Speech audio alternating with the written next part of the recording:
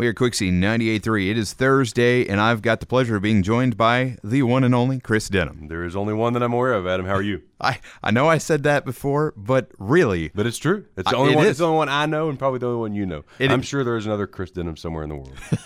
Well, I'm doing okay. It's good to see you. Yeah, you as well, Adam. What do we got this week? So I'm going to come back and seek the public's assistance again on a case that we talked about last year, and it's a case from the 16th of November in 1998.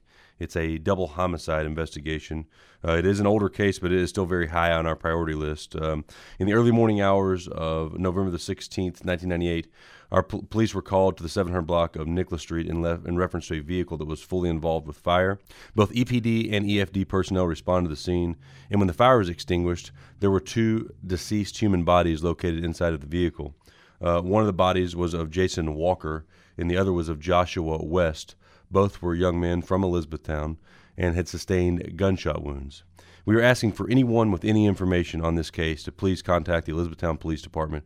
They can call Hardin County Crime Stoppers at 1-800-597-8123. Again, that's 1-800-597-8123. Or they can go to p3tips.com and share that information that way. If you go the Crime Stoppers route, whether it be P3 Tips or by calling 1-800-597-8123, you can report anonymously. You'll never have to give your name.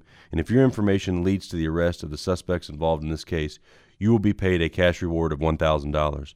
Typically, we say a cash reward of up to $1,000, but I can assure you in this case, in this matter, you will be paid a cash reward of a full $1,000. So again, we're seeking information on the homicides of Jason Walker and Joshua West that had occurred on either late on November the 15th or early morning on November the 16th, 1998.